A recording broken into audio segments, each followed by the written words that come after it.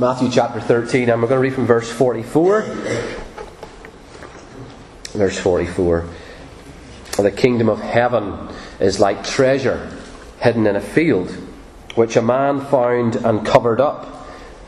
Then in his joy he goes and sells all that he has and buys that field. Again, the kingdom of heaven is like a merchant in search of fine pearls, who, finding one pearl of great value, went and sold all that he had and bought it. Amen. Sold all that he has and bought the field.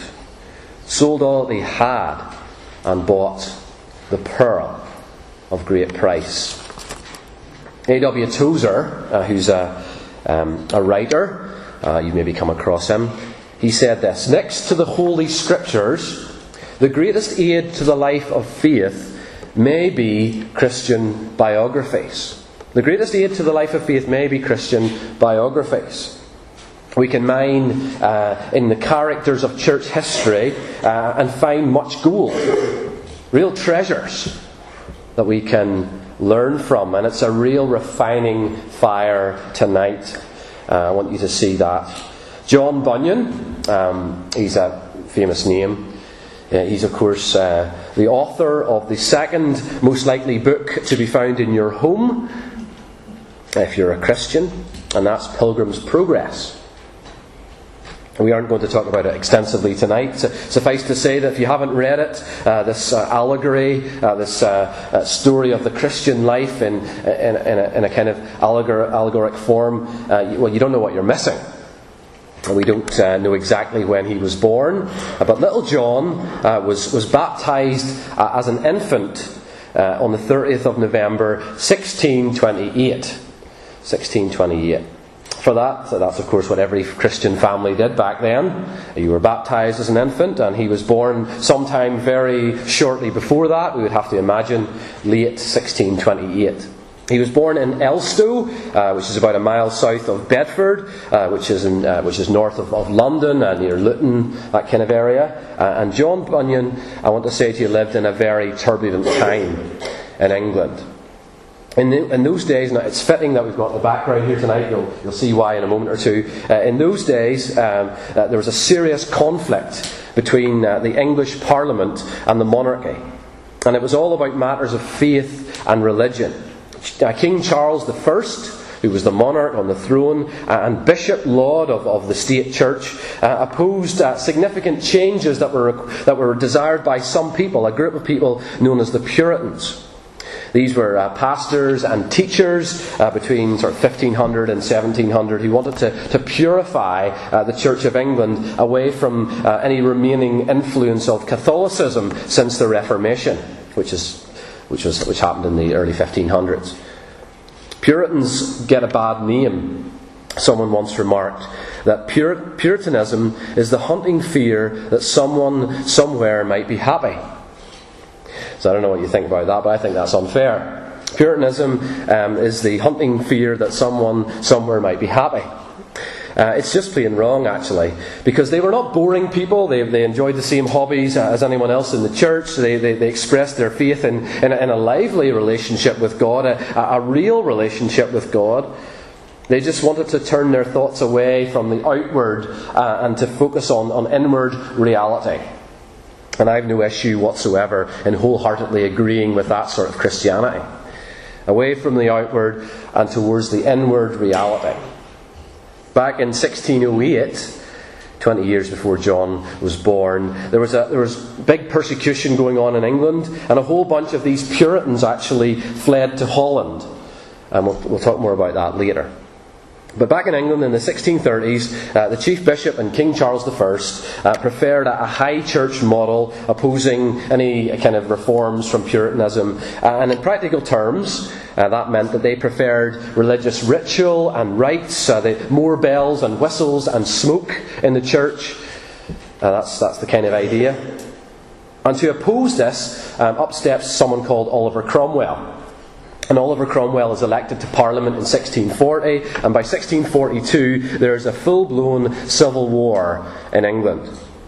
Those loyal to the king, the royalists, the cavaliers as they're called, on one side, and those loyal to Parliament, the parliamentarians, the Roundheads, on the other side.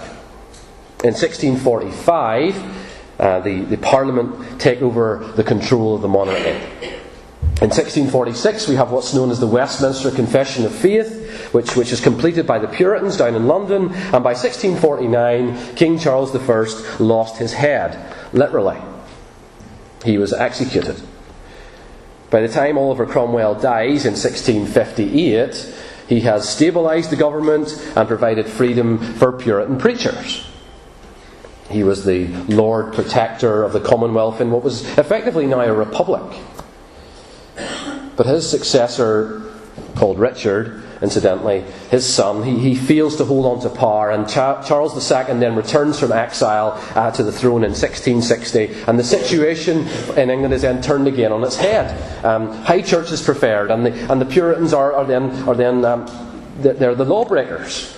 They're the enemy of those in power. There's great restrictions on non-conformists, that's non-official Church of England preachers like John Bunyan. They're faced with a choice. Preach and suffer, or keep quiet. And we all know what John did. For if he had kept quiet, his name would be consigned to history. And yet we all have heard of him today. He preached and he suffered, and boy did he suffer in his life. I want you to be ready for that, because he really suffered. Bunyan learned his trade from his father. He was a metal worker or a tinker. He learned to read and write at school, but very little besides that. He never attended higher education. He knew nothing about Greek or Hebrew or anything like that. He was not a Bible scholar. He was just an ordinary man. And long before he was converted, when he was 15, his mother and sister died within a month of each other. His father then remarried within another month. And as you can imagine, that would have been difficult. The king's army then attacked his local church and put pressure on it. Bunyan was then drafted into the parliamentary army to fight in the battle at the age of 16 for 2 or 3 years of military service. And during this time he came close to death on more than one occasion. He recounts how a man took his place on lookout duty and was promptly shot in the head with a musket, and that was the end of him. Bunyan got married, and we don't know the name of his wife, but they had 4 children, 2 boys and 2 girls. And the eldest, Mary, was born blind, and that was even more difficult in those days, of course. John was converted to Christianity in the first 5 years of his marriage, after moving to Bedford, sitting under the ministry of someone called John Gifford. Now, these are the early days of the Baptist movement in England, and of course you're sitting in a Baptist church tonight. At the start of the 17th century, there began to be rumblings because people began to see problems with the current model of baptizing children in the church. They began to see issues with unbelievers effectively being made members of the church. For if you get the idea, if you baptize a child and they grow up and they're a member of the church, of course, if you baptize them and they carry on and they become an adult and then they turn their eyes away from God completely, that maybe they never came to faith, then you've effectively got someone who's not a believer as a member of the church. And if you want to purify, as the Puritans did, how would that ever happen in such a scenario? In Amsterdam, remember, some people fled from England to Holland years before. Someone called John Smith embraced the idea that only believers' baptism was valid. This was the start of the Baptist movement, and this was an incredibly controversial issue politically. Because as the Civil War in England shows, at this time, faith and politics are very closely connected. What was the issue about in politics? It was about the church. What was the issue about? It was about whether or not you wanted this model or this model. So the two things were so closely connected. And you need the link between... you need that baptism link with the next generation if you're going to secure the next generation in that way. If you get me, you need the link for numbers as well. You need to keep everyone on, and if you lose that, then That's why it's controversial. Depending on who was in charge of the country, Baptists were either banned from preaching and pastors sent to prison, or they were licensed to be ministered. It was depending which stage you were at. And it changed during John Bunyan's life. One of the first churches to baptise believers in England at all was in Bedford, the very Baptist church where John Bunyan was in attendance when he was converted. Again, like Augustine we looked at last week, his conversion didn't happen overnight, but over what he describes as a lengthy and agonising process. But I want you to see the influence of a godly wife here. She was not named, but she was important because she was not a well-off woman. The entirety of the dowry that she brought along to their home when they got married was no money, no nice dinner set, no Denby equivalent, but 2 solitary Puritan books. That's what she brought with her. That was the sum of it. There was no Netflix, there was no PlayStation, of course. And so John read these 2 solitary books, and he read them to his wife, and they read them together. And at this time he realised that he'd never truly trusted in Christ before, if this was what Christianity was. And he clearly had made a mistake to think he was a Christian. And this began God's work in him. In keeping with form, this process was a time of deep inner struggle and trial. In fact, perhaps some things that you may have struggled with or still struggle with. Perhaps some of his doubts ring true for you. He had questions like, how can you tell but that the Turks had as good scriptures to prove their Muhammad, the Saviour, as we have to prove our Jesus? You see, the Turks are the Muslims, right? So what he's effectively saying here is that, how do we know that the Bible is any better than the Quran? That's his question. Muhammad, that's the spelling. How do we know? That's the question he has. He's struggling with this one. How do we know it's any better, right? He was also aware of his own wickedness in his mind that he feared he had committed the unpardonable sin. He had that concern. Had he gone beyond God's ability to forgive him? Was he too bad? Maybe that applies to you tonight. I don't know. And here's another one that maybe you can relate to. John did not feel good enough in God's sight. He felt that he could never be up to scratch in God's eyes. He felt that he was just not there yet. He wrestled with this one really often. But then he says this. One day, as I was passing into the field... It's probably 2 slides forward. Thanks, Kim. One day, as I was passing into the field, this sentence fell upon my soul. Thy righteousness is in heaven. And with the eyes of my soul, I saw Jesus at the Father's right hand. There, I said, is my righteousness. So that wherever I was or whatever I was doing, God could not say to me, where is your righteousness? For it is always right before Him. I saw that it was not my good frame of heart that made my righteousness better, nor yet my bad frame that made my righteousness worse. For my righteousness is Christ. Now my chains fell off indeed. My temptations fled away, and I lived sweetly at peace with God. His righteousness was not himself. He realised it was Christ. Of course he wasn't good enough. He would have been like that man, we read about it in Matthew 22, that came to the wedding and he didn't have a garment on. He didn't have a garment on and he was thrown out. But if you come and you put on Christ, just as the children were learning about this morning, if you put on Christ, then that's your righteousness. That's what you depend on. Even though he's flawed, Bunyan, in some ways, he has faith, doesn't he? You see it there? Bunyan believes, and the God he trusts leads him to accept the truth of his word. Bunyan believes that even the chief of sinners can have eternal life. Bunyan believes that Christ is his righteousness, a righteousness that he's clothed in. And that is infinitely good enough for God. And God overcomes in the end. He conquers Bunyan's heart. Listen to how he puts it. Down I fell as a bird shot from a tree. That's how he says he became a Christian. Down I fell as a bird shot from a tree. He was baptized again, if you want to put it like that, as a believer in 1653.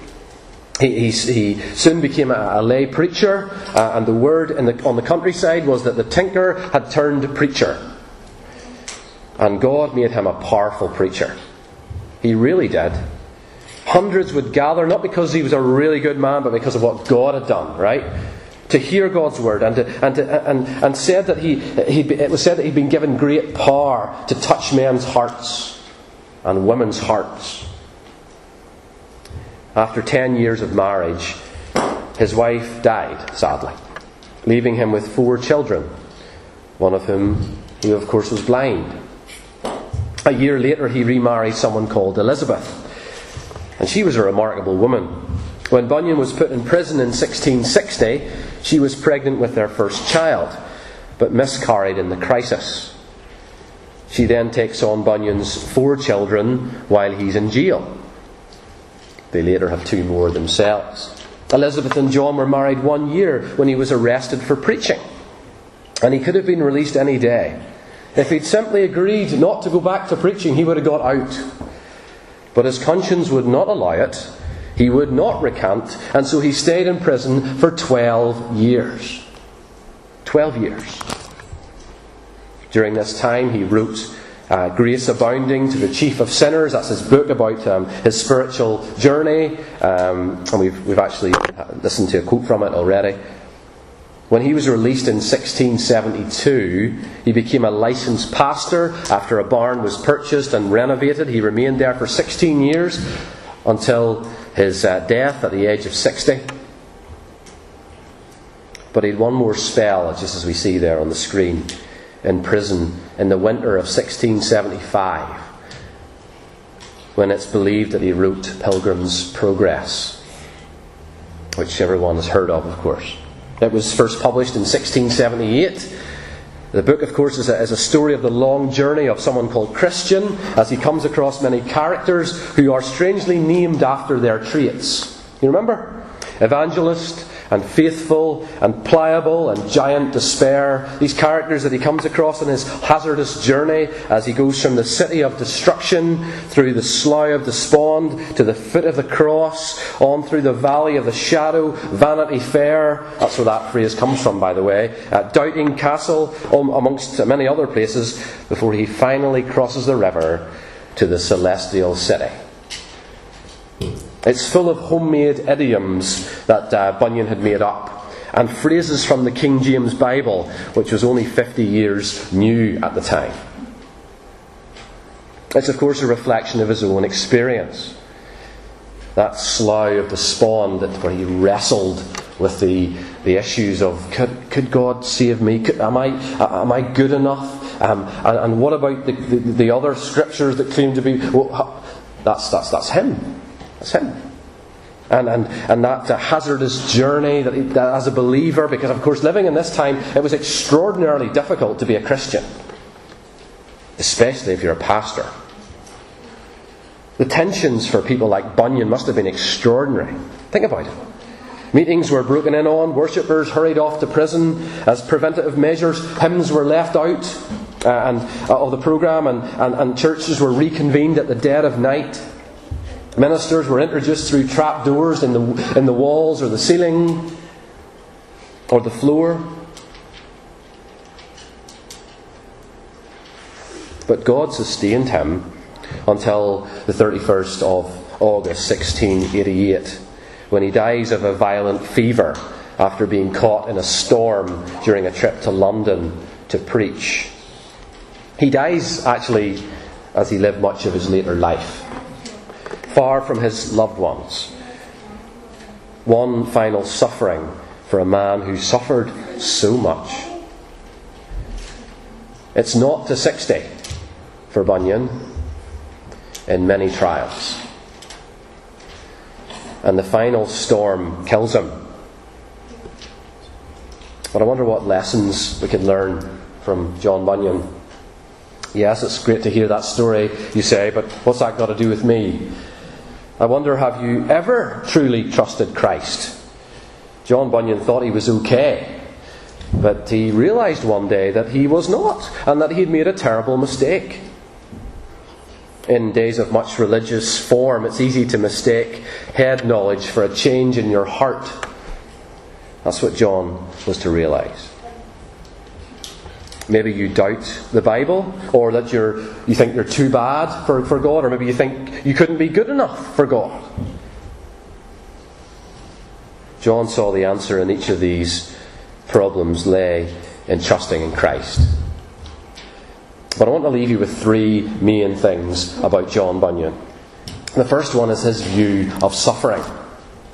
The early death of his mother and sister, his father's remarriage almost immediately, his conscription into the Parliamentary Army as a teenager, the blindness of his first child, his first wife's subsequent death, the 12-year imprisonment, the miscarriage, the cut off from his family and church, the constant stress of persecution, his final sickness and death, far from his family once more. It's a difficult life, isn't it? I think you agree with that. And there are various ways to look at suffering in the life of a Christian. You could think that you were being punished, couldn't you? That God is punishing you for some past feeling. But of course that can't be the case. For Romans 8 tells us that there's no condemnation for those that are in Christ Jesus. It's not punishment. And you aren't very far down that road, are you, before you decide that God is not good? Because if you think about it, if you judge God by what's happening to you, then if you suffer, it's not much of a stretch to conclude that God is not good. You can become disillusioned. You can determine that you've backed the wrong horse. In other words, the Christian faith is clearly not for me. In fact, it's probably not true. That it's made up or something. But what if, like John Bunyan, we were able to see suffering as a means of dying to self? That's a phrase that sort of summarises what we see in about 20-odd passages in the New Testament. Think about 2 Corinthians 4, verse 11. For we who live are always being given over to death for Jesus' sake, so that the life of Jesus also may be manifested in our mortal flesh. Or Romans 6. I mean, we could turn to Romans 6. Let's do that. Romans chapter 6. If you have your Bible.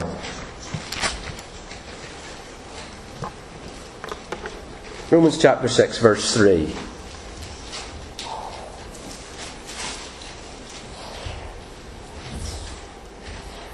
Do you not know that all of us who have been baptized into Christ Jesus were baptized into His death? We were buried, therefore, with Him by baptism into death, in order that just as Christ was raised from the dead by the glory of the Father, we too might walk in newness of life.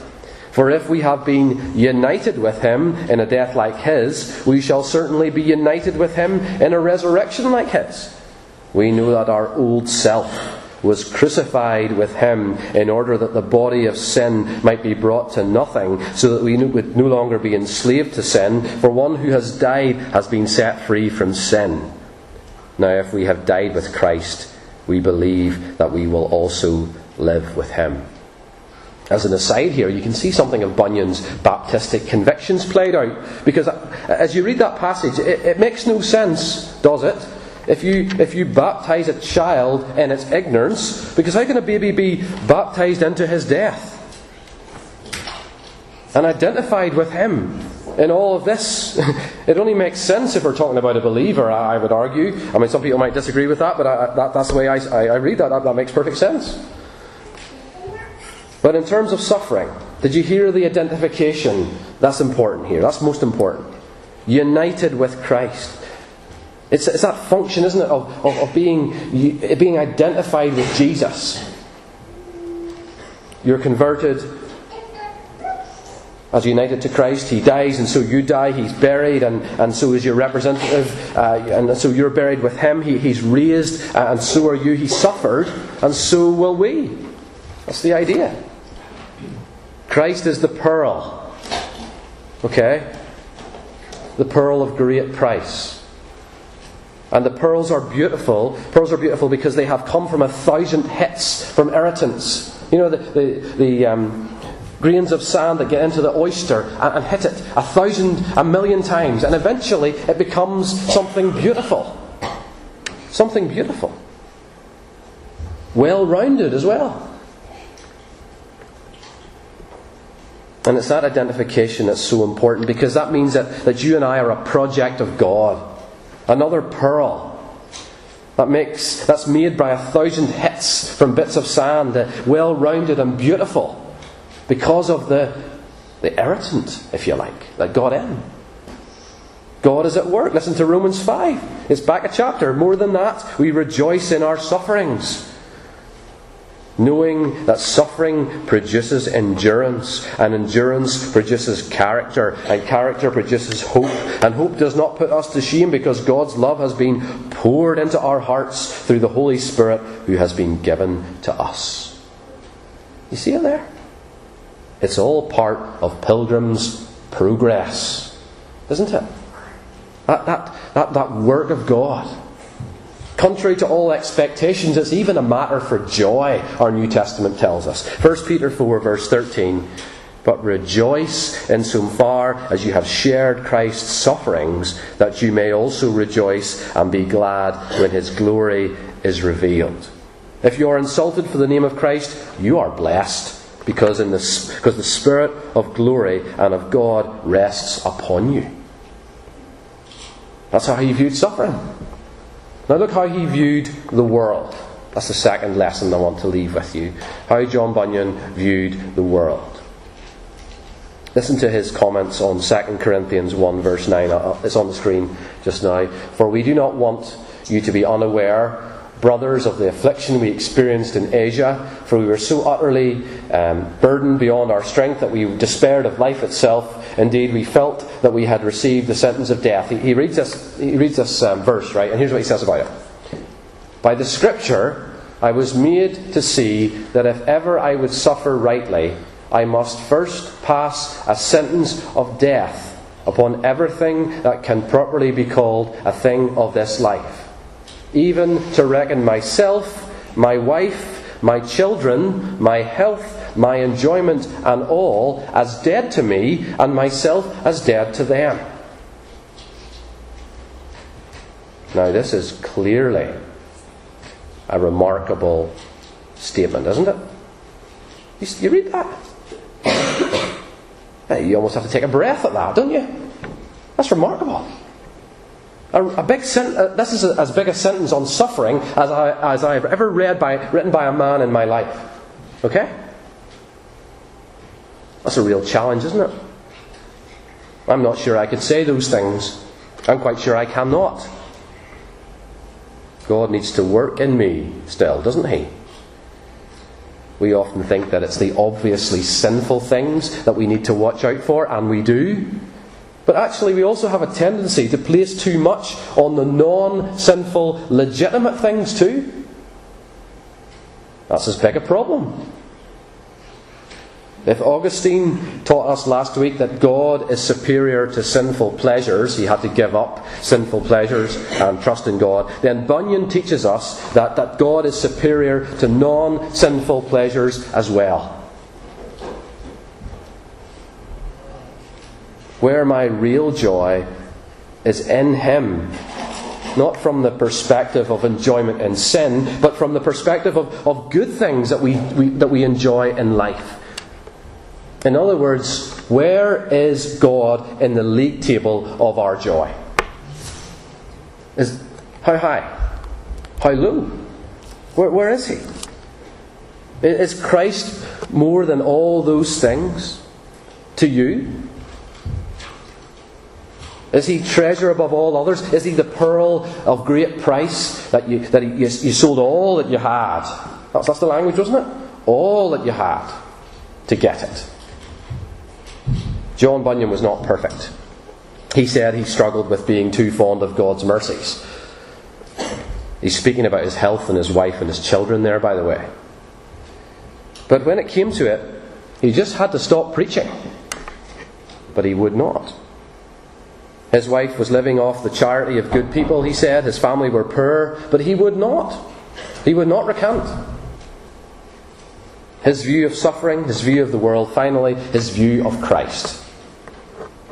We have a great inner resource as Christians that people in general do not have. Because in difficulty, we can experience the closeness of Jesus Christ. I have never had in all my life, he writes, an inlet into the Word of God as now. Those scriptures that I saw nothing in before were made in this place and see it to shine upon me. He's in prison here, right? Jesus Christ also was never more real and apparent than now. Here I have seen and felt him indeed. I have had sweet sights of the forgiveness of my sins in this place and of my being with Christ with Jesus in another world. Because the truth be told, in difficulty, Christ draws close. I wonder if you ever experienced that. People speak to me like that, and that's the truth. I know that too. Listen to the end of 1 Peter 4 again. But rejoice insofar as you've shared Christ's sufferings, that you may also rejoice and be glad when his glory is revealed. If you are insulted for the name of Christ, you are blessed, because the Spirit of glory and of God rests upon you. Christ rests upon you.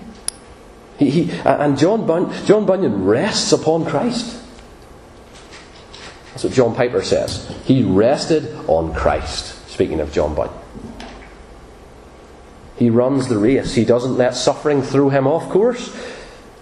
And he gets to the finish line. And I'll leave you with the words of Pilgrim's Progress for what happened at the end. I'm going to my Father's, and though with great difficulty I am got hither, yet now I do not repent me of all the troubles I have been at to arrive where I am. My sword I give to him that shall succeed me in my pilgrimage, and my courage and skill to him that can get it. My marks and scars I carry with me, to be a witness for me that I have fought his battles, who now will be my rewarder, he said. Death, where is thy sting? And as he went down deeper, he said, Grave, where is thy victory? So he passed over, and all the trumpets sounded for him on the other side. What does Christ mean to you compared to everything else? Which one is your pearl of great price? Would you give everything you had for him? We're going to sing as we come to the Lord's table, which we'll observe together in a moment or two. We're going to sing Cornerstone.